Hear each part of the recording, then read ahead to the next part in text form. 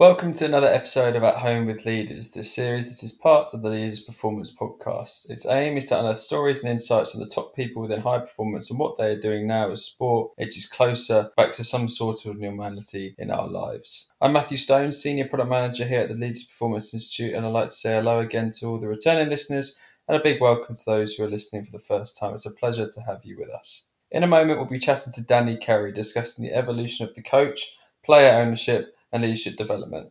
Unsurprisingly, all these topics and more are frequently discussed virtually amongst our members. We have an action-packed schedule of virtual roundtables coming up, with sessions on the future of high performance, how the pandemic will influence the modern athlete, and the art of effective change management, as well as rethinking organisational diversity. If you'd like to find out more about our events, content, virtual learning and networking by becoming a member of our unrivaled network of the world's high-performance community that challenges thinking and shares insights spanning all sports and all aspects of performance, then please visit leadersinsport.com/performance. Now on to today's episode. As always, it's a joy to have top sports psychologist and my co-host, Michael Caulfield, alongside me once again for another episode. How are you this afternoon, Michael? Particularly well, Matt. Particularly well, thank you. Why is that? Because I've been outdoors in training grounds, facilities, with sports teams, with athletes, doing healthy things, preparing for seasons, preparing for challenges ahead, and it reminds me of the sheer joy of being involved, so that puts me in good form. Lovely. We're edging closer back, aren't we? Our guest today is someone who I and we at Leaders have known for a number of years, actually, and really enjoy talking to. It's head coach of England and GB men's hockey. It's Danny Kerry. Good afternoon, Danny. How are you? I'm good, thanks, Matt. Yeah, like Mike, I've just spent the morning on the pitch with the lads, so equally feeling good at the moment. Nice to be getting back to some sort of normality, I'm sure. Yeah, the last couple of weeks we've been allowed into full 11-11, which has been really good. You can see the lads, they remember why they love playing the game a little bit, and it's been fantastic to be around. Brilliant. Well, we're moving away from the kind of lockdown COVID questions a little bit, but I would like to start with one really, because we've asked all of our guests just on how they've reflected, the time in the lockdown period, and did it teach you anything? Did it make you more aware of anything, appreciate anything more? How did you find that period? The particular context for me, I'd had an incredibly busy 2018, and then I took over the men, which led to then a very, very busy end of 2018, 2019, and actually the opportunity to just stop and sort of take stock of my new role with the men has been a sort of welcome moment, and you don't normally get it. That's been really good from my perspective, just to have a moment of taking stock. And then interestingly, you become skillful at trying to have conversations over technology. So you're reading sort of different cues and talking to one another in slightly different ways, and you become more skillful and less clunky over the time. And then coming back into having normal conversations and sort of getting back into that and attending to different cues with those people in a normal environment. So that's been just a curiosity for me.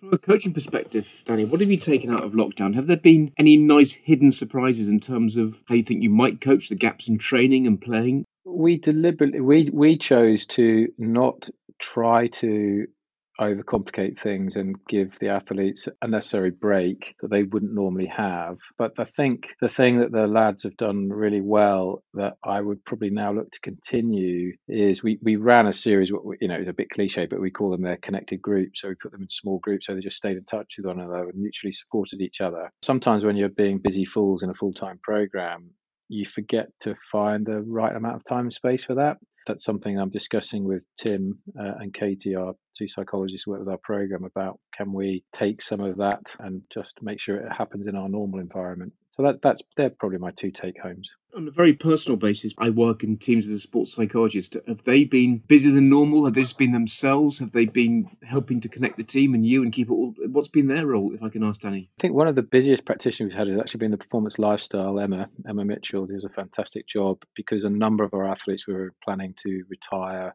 or had job offers, starting a family, and they were very busy sort of working with those athletes. And then Tim, as the psychologist through that period, did a really good job of sort of checking in with those athletes from a well-being perspective, more than necessarily a performance, out and out performance perspective. Then was responsible for setting up those connected groups, and we did some review as well. So we had more space review, and Tim did a really good job at getting the athletes to do a very mature review. Very much empowered them to look at our program, ask some questions that they don't often get to ask themselves at that point in the cycle. And Tim played a really good role in regard to that. And I guess you're one of the guests we've had on who've been most affected by lockdown, with working towards Olympic Games, which have now been pushed back to 2021, of course. Can you explain how that affected you and your staff and players and all of you, really, in terms of that planning that you've put in, and obviously now have that extra time to do so? You've touched on it there, but overall, how did that affect the group?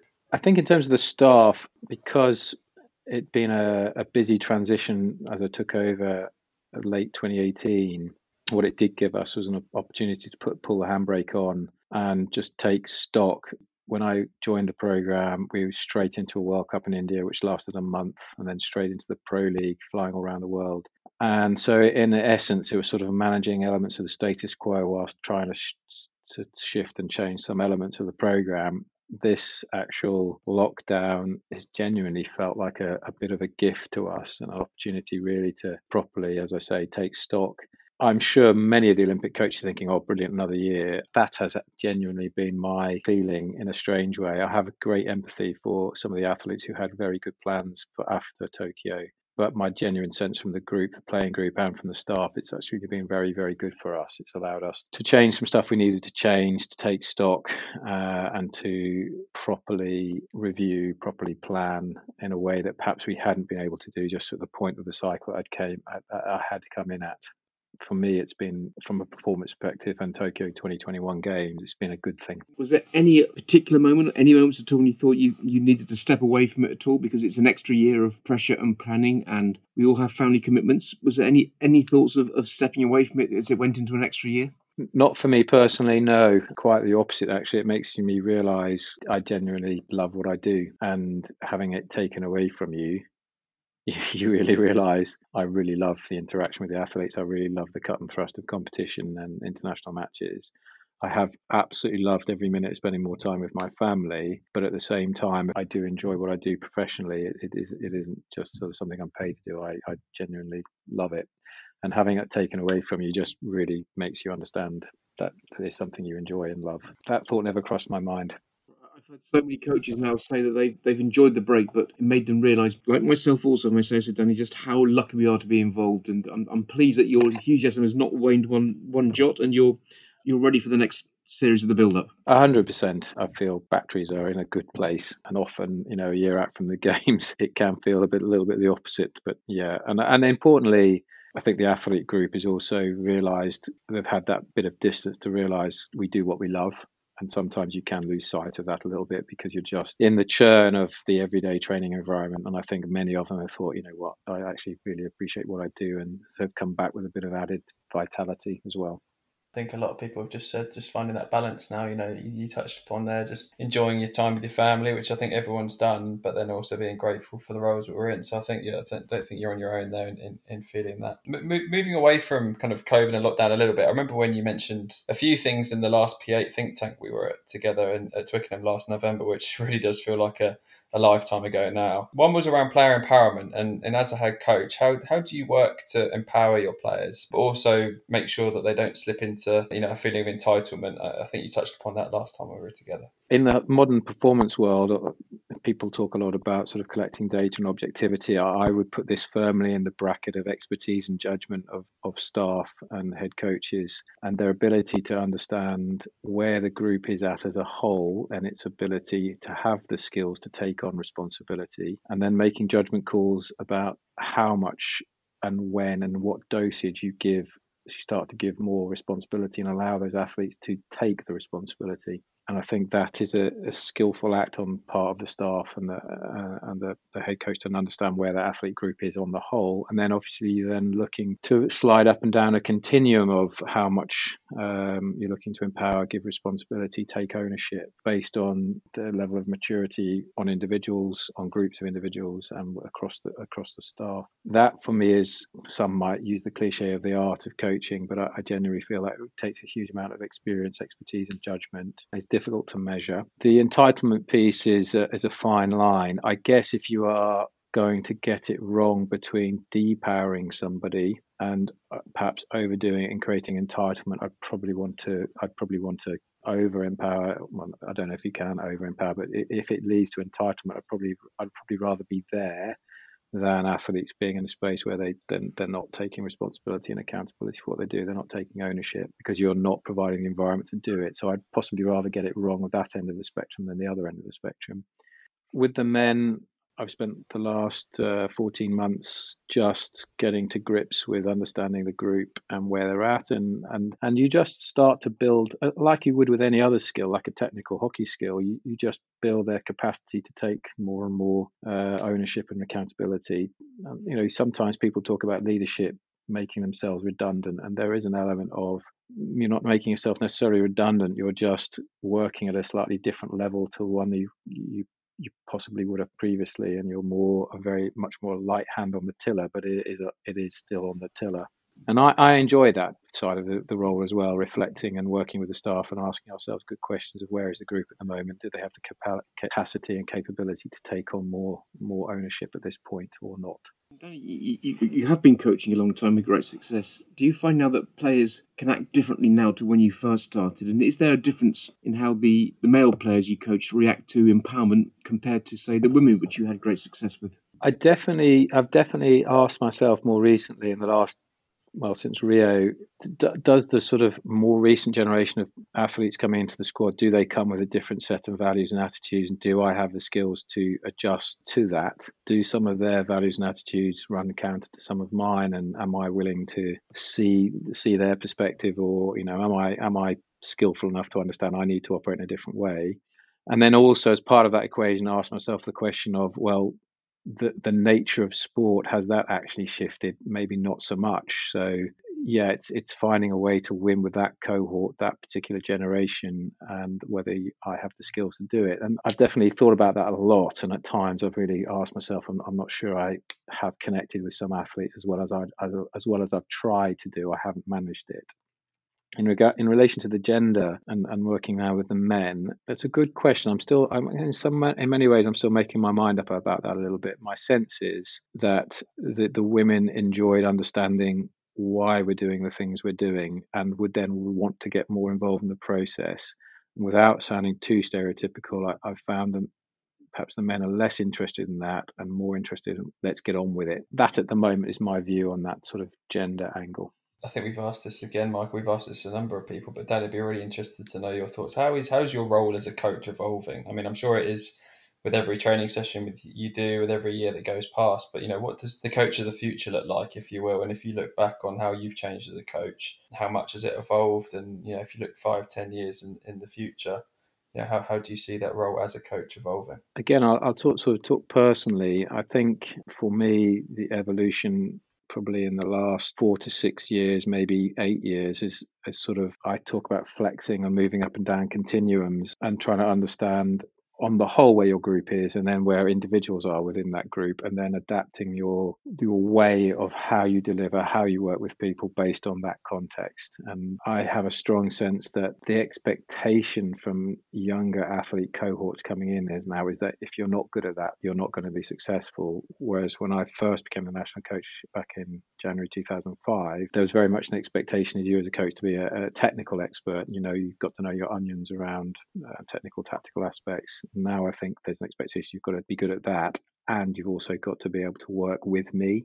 The expectation you've got to find a way to get the best out of me. And there is an expectation, I think, on that now. Some of the conversations that come up in individual meetings is around, you're not doing it for me. That certainly was never a conversation sort of back in 2005. So I think that will possibly get stronger, and then we might see a resetting of coming a bit of away from that a little bit, where there becomes a more median position where athletes understand their responsibilities and roles, and coaches and leaders understand their roles and responsibilities, where I think at the moment people are still finding their space in that a little bit. I hope that doesn't sound too nebulous, but that's my sense of where we are at the moment and what it's going to look like over the next few years. I don't think it sounds nebulous at all, Danny. And in my roles in sport, I ask myself the same question every day. How do you connect? How do you get them, and how can they get you? Because as we get older, they get younger. And I have to remind myself that every time I go into a training ground, because I get a year older than them and they look a little bit younger and are younger. And I think we have to, as coaches, and we have to adapt to that. And you mentioned that you've been in leadership positions since 2005. You've been to many games and many tournaments. Looking back now, what do they teach you as a leader, and how do you reflect on those experiences now?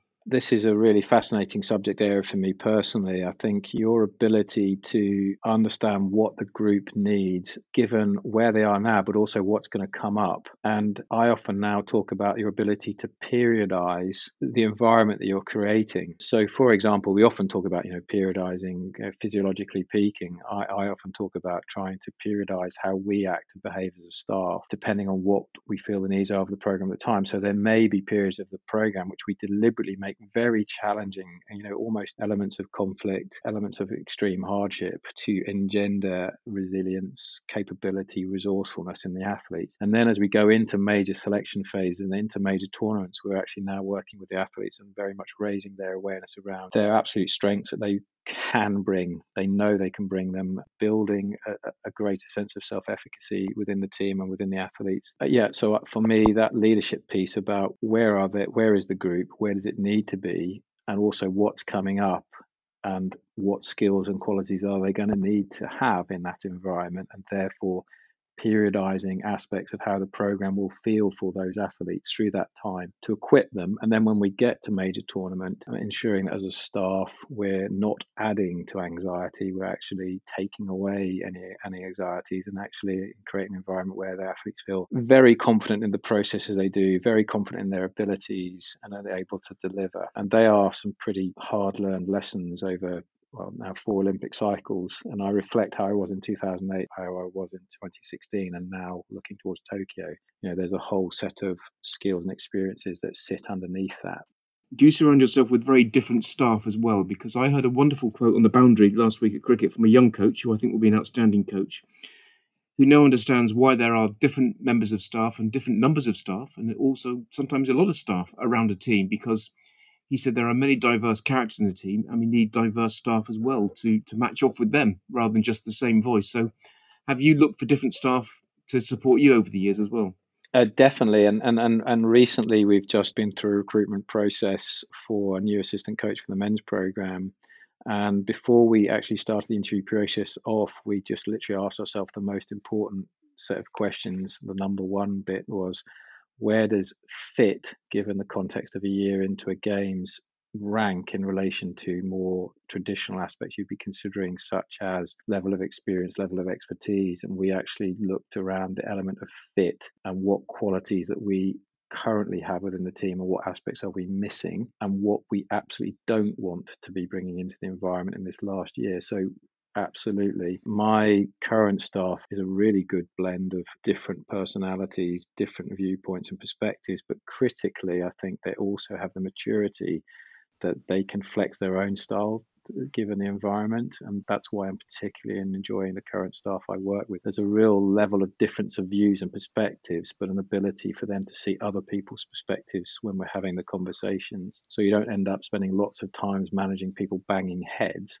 You end up with much more mature conversations of different people appreciating other people's perspectives. And that, I have to say, at the moment is a fantastic environment. Going back to something else you said at the P8 was around fulfillment, and that was something that really made an impact on me when you said it. And I remember Andrew Strauss and Dave Browse were talking about it at the P8, and it was around that point that you said that winning after winning in itself does not always necessarily bring fulfillment, which I thought was a really interesting thought. So I don't know if you mind kind of sharing what you meant by that when you had that discussion, when we had that discussion, and also in the last 10 months or so, has that changed? I never forget the period once the women's program restarted after Rio. So let's take the 12 months of the program after Rio. We had, I think it was 8 gold medalists, and I think the other 8 had retired. And I would say a good 75% of those 8 actually had a relatively profound period of struggle post winning a gold medal, which to the public seems a rather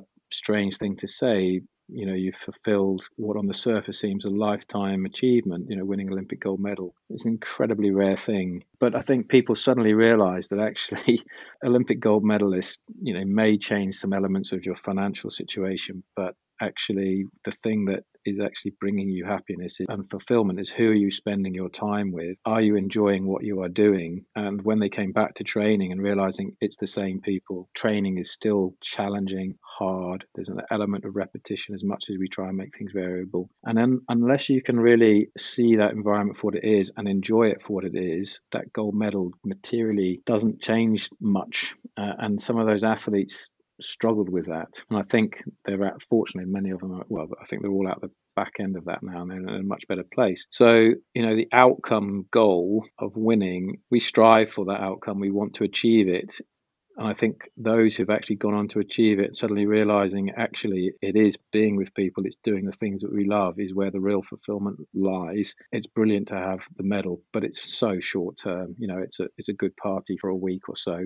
For some of the girls a bit longer, for some of a bit less. And after that, you've got to love what you do, and it's not going to bring you everlasting fulfillment. It'll be a nice thing to talk about, but it's not going to change you materially. It may help you a bit financially. As a more mature coach, what brings that sense of real fulfillment now as you move towards the next Olympiad in Tokyo in summer 21? A similar journey for myself in many ways that I just referred to, and I think where I'm at is and again, it sounds a bit corny and cliche, but I am really enjoying this concept of mastery. Genuinely, when I drive home from a day at Bisham Abbey with the athletes, and I feel like my interactions and the way that we've worked with the staff and the session design, and I think I've smashed that. I have an absolute bounce in my step. Where I come home and think, I didn't quite get that right, and I could have thought better about that. That's when I'm sort of now giving myself a break. I will now not ruminate on that for too long and think, okay, but my intentions were fantastic. I did the planning. I've learned from that. Now park that and move on. And that's kind of where I am. It's not quite a Zen lifestyle, but I'm much better than I ever used to be. I understand what it is that I enjoy doing. I understand what gives me that fulfillment and enjoyment. But equally, when it hasn't quite worked, I give myself the license to say, don't beat yourself up too much about it. From a player's perspective, how do you help them find their personal fulfillment? You touched upon it there about enjoying it and realising what special moments come, but I guess a lot of these players won't realise that till after they've achieved it. So how do you help players to find that personal fulfillment while they're still on that journey? Yeah, we have a very particular process in the GP men's hockey program. It's called the Y Discovery process, and Katie Warner started and led that, and Tim continues to work with that. And Katie's rejoining our program following her maternity leave. So we're going to have 2 psychologists, and we've actually pushed that Y Discovery process back up our agenda. And essentially, that process is a long series of very, very good conversations with the psychologists of them trying to understand why they do what they do. That's a pretty weighty conversation if it's done well, them understanding what led them to pick up a hockey stick, who has supported them through that journey, what is it they really enjoy about what they currently do, what do they find challenging, but why do they persist, why do they persevere? And through that, we distill what they call their why. And Simon Sinek is that classic TED talk. And that sort of at the core of it is understanding why you do what you do, what's led you to be where you are, who are the people you appreciate and value in life, what you're grateful for. We then do a very powerful process where those athletes after that why process actually get up and present to the rest of the squad to sort of explain, this is me, this is who I am, this is why I do what I do. And that provides this quite a compelling story. They're quite something to behold.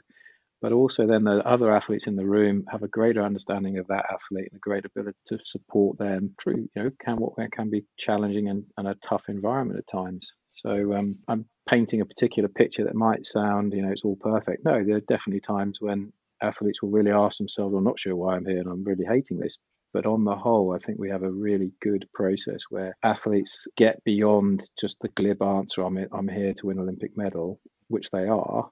But they also understand what they love about the game and love about being around like-minded people and love about the training and love about the challenge and the environment. We work hard in that space in hockey, and I'm pretty proud of the work that Katie and Tim have done. When I hear that, Danny, it's clear you put a lot of emphasis on the culture around the group, as much as the process and as much as the winning, because it's all about gold, as you say. And anyone who's heard you speak at Leaders or read your interviews and literature will know how much that means to you. How integral is culture to you as the bedrock of high performance, and what experiences have shaped you to think about culture in the way that you do now? Before I was the national head coach, I actually taught the sociology of sport, lectured in the sociology of sport at Brunel University, and then at the university down in Canterbury. So I had a pretty good grounding in the theory of society and actually what culture is. For me, one moment that really hit the nail on the head was I was taking the women's program down to the Royal Marine Commander Training Centre in 2010 down in Lympstone. And I remember being on the bus, and we had done and started to initiate some culture work. And you could see all the girls are very, very quiet, which I can assure you was not normal on the bus. And I asked one of them, what's going on here? Why is everyone sort of, quiet? And everyone, well, we're all pretty nervous of what we're about to face. And I said, well, how do you know what you're about to face? And they said, well, we're going to the Royal Marine Commando Training Centre like it's the Royal Marines. And I said, well, what do you know about the Royal Marines? And they said, well, not a lot. And I said, well, what are you nervous about then? And for me, it was more about what that institution stood for. And for me, that was a moment I thought, well, if their culture is so ingrained over the decades, over a period of time, that actually starts to has an impression wider than its actual group, you're in a good wicket there, because people coming in are self-selecting into that environment, into that culture. I want to be part of that culture. It has this type of values and attitudes attributed to it. These are the types of standards that I'm volunteering to try to get into. And I thought, how wonderful would that be to be part of a team that created that type of culture, that people from the outside almost have a sense of what it is to be part of that team. And could we create something similar with the women that would have legacy beyond a 4-year cycle? So the next cohort of athletes coming and joining a program knew essentially, this is how things are here. This is how we roll. That's not easy to do. And there's a lot of hard work getting to that point, but very proud of the likes of Kate Richardson-Walsh and others who helped form that women's identity and what the program stood for. So there's one level it pays off in the longer run, because the people who want to be part of that program kind of almost know before coming in, this is what I'm signing up for. I want to be part of that. So it's helping you get to the type of athletes you need. On the other level, it becomes self-perpetuating, self-reinforcing. So to err is human, and as athletes and as coaches will have bad days, and there'll be times where we just let ourselves down. But the environment makes it hard for that to be easy to do, because you want to do your best by the other people who are also trying to be the best that they can be, and you want to live up to your friends, your colleagues within the program and how they are. And that becomes a nice perpetuating environment that just holds the standards that are going to be needed through the challenging times of Olympic program to take the program where it wants to go.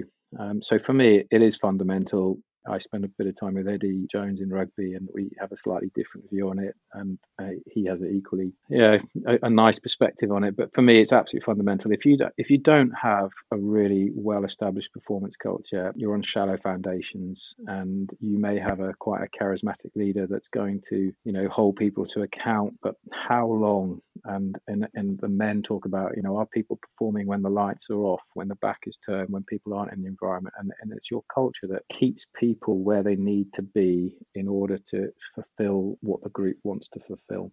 One piece there that you mentioned is again something you've mentioned before, and is that part of leadership development, aka the players shifting from being followers to leaders within the group. You said last year that doesn't require resource as much as thinking space, which I thought was an interesting take on it. I mean, what did you mean by that specifically? Let's take a Thursday hockey session, and if you have a long-term overarching goal of developing what I call a depth of leadership through your group, and you are going to need a depth, because people will have bad days.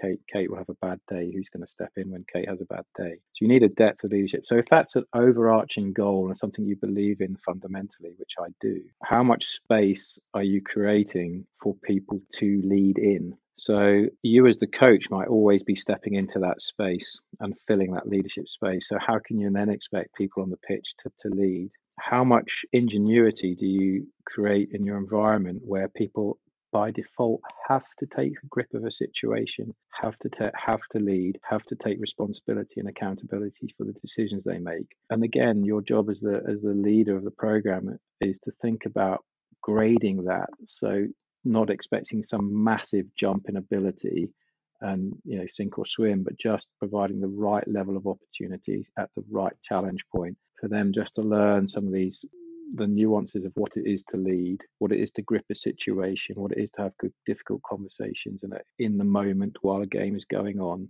If that's the headspace you've given yourself as a head coach to think this is a strategic goal we want to achieve, how am I going to make sure that's operationalized on a day-to-day basis?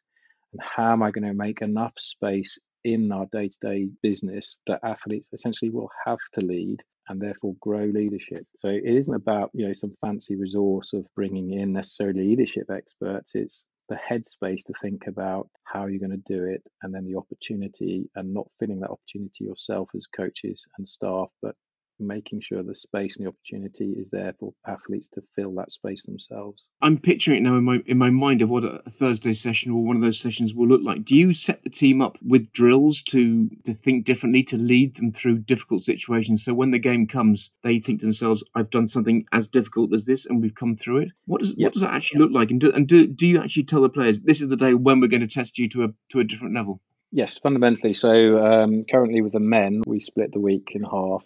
The first half of the week is where we're installing elements of our play, and the second half of the week is when we put it under pressure. And take, for example, yesterday's session with the men. There are two teams. We create an environment where we're very specifically looking at the challenges that come up at the very start of the game, then the challenges that happen through the middle area of the game, and then the challenges that happen in the last element of the game. And we create all sorts of fun and games around scoring systems and different constraints where, if there's good, effective leadership, they will be more successful and better able to win during those periods of the game. So yesterday we talked about the chaotic end. So we deliberately designed a chaotic end to the session to which the athletes weren't privy, and then that chaotic end is right. You've got to go play, and then there's an expectation for the leaders to try and get a grip of that situation. And at the end of the session, I said to the lads, right, we've physically finished. We're not running around anymore, but we actually still got 15 to 20 minutes now where we're going to discuss what that last chaotic end looked like. What was good? What did we do well? What did the leadership do? Were we all clear? Were we on the same page? What would we do differently next time? So because it's a strategic priority, you're providing the space for them to have a go at it, but you're also providing them a space to reflect on it. So when we come to it next week,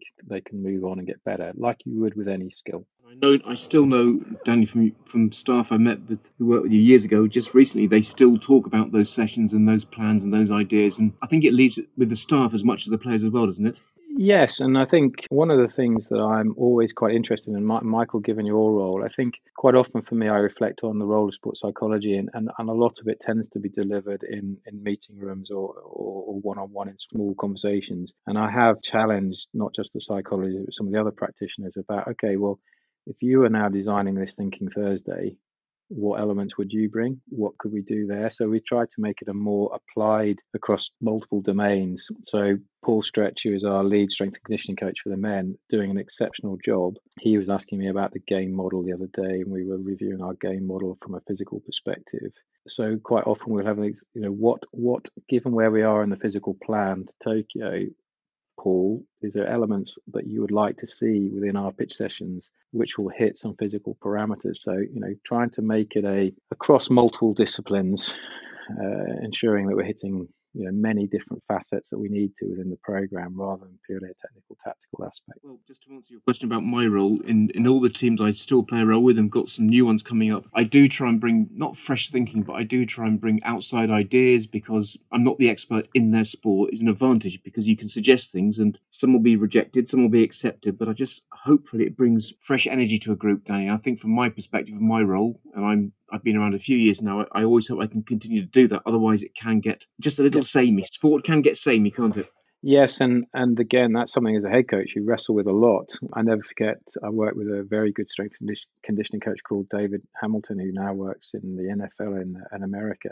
He had this great phrase. He said something to the effect of, variety is the spice of life, and training is, essentially the porridge. And sometimes you've just got to embrace the porridge. And that's always stuck with me. And there's an element of, at times, yes, absolutely, trying to create difference, trying to create variety, trying to keep your athletes engaged, but also sometimes there's an element of, you have to sometimes embrace the porridge, and you are because you can only dress up certain things so many ways. And that has been interesting. If I think of, someone like Kate Richardson-Walsh, who went through 4 Olympic cycles, to keep coming back to do essentially the same hard, challenging thing year on year on year on, and then ultimately be successful, is because she had an ability to keep coming back, keep doing the stuff that mattered. And it's the same with people like Stephen Redgrave, Matthew Pinson. Fundamentally, you can try and make the environment creative, engaging, inspiring, and you have a responsibility to do that. But at points, it is being on an ergo and pushing hard. Is no escaping that. You're going to have to do it.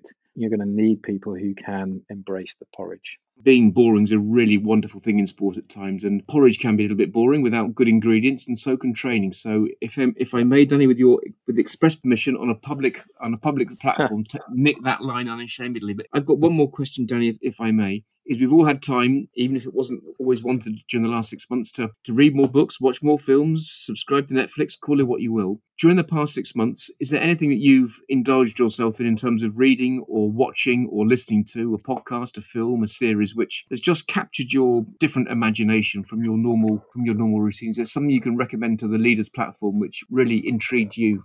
Yeah, I'm actually reading a book at the moment called Moments, or Moment. I can't remember if it's a plural or not. It's written by the Heath brothers. Is it Chip and Dan Heath? Who wrote Made to Stick. And I wrote Made to Stick many years ago, and then I saw this book called Moments. It's a brilliantly written, it's not a sort of academic text. It's written in a way that just makes you really think about how you create moments in people's lives that stick. That's been a really useful tool for me at the moment, thinking about my role and what is it that why certain moments stick in people's memories for their lives. And actually, when you think about the role that we do you give enough thought to, I'm going to just create a moment here it's going to be sticky, and it will live with them, and it will live with them in a good way, and it will also pay its dividends when it needs to. So let's say we're in a very critical moment in Olympic Games, and we can just refer to, remember that moment? And everyone will go, yeah, that's a book I'm reading at the moment called Moments. I really enjoyed that. The other book I read over lockdown was Streetlights and Shadows by Gary Klein.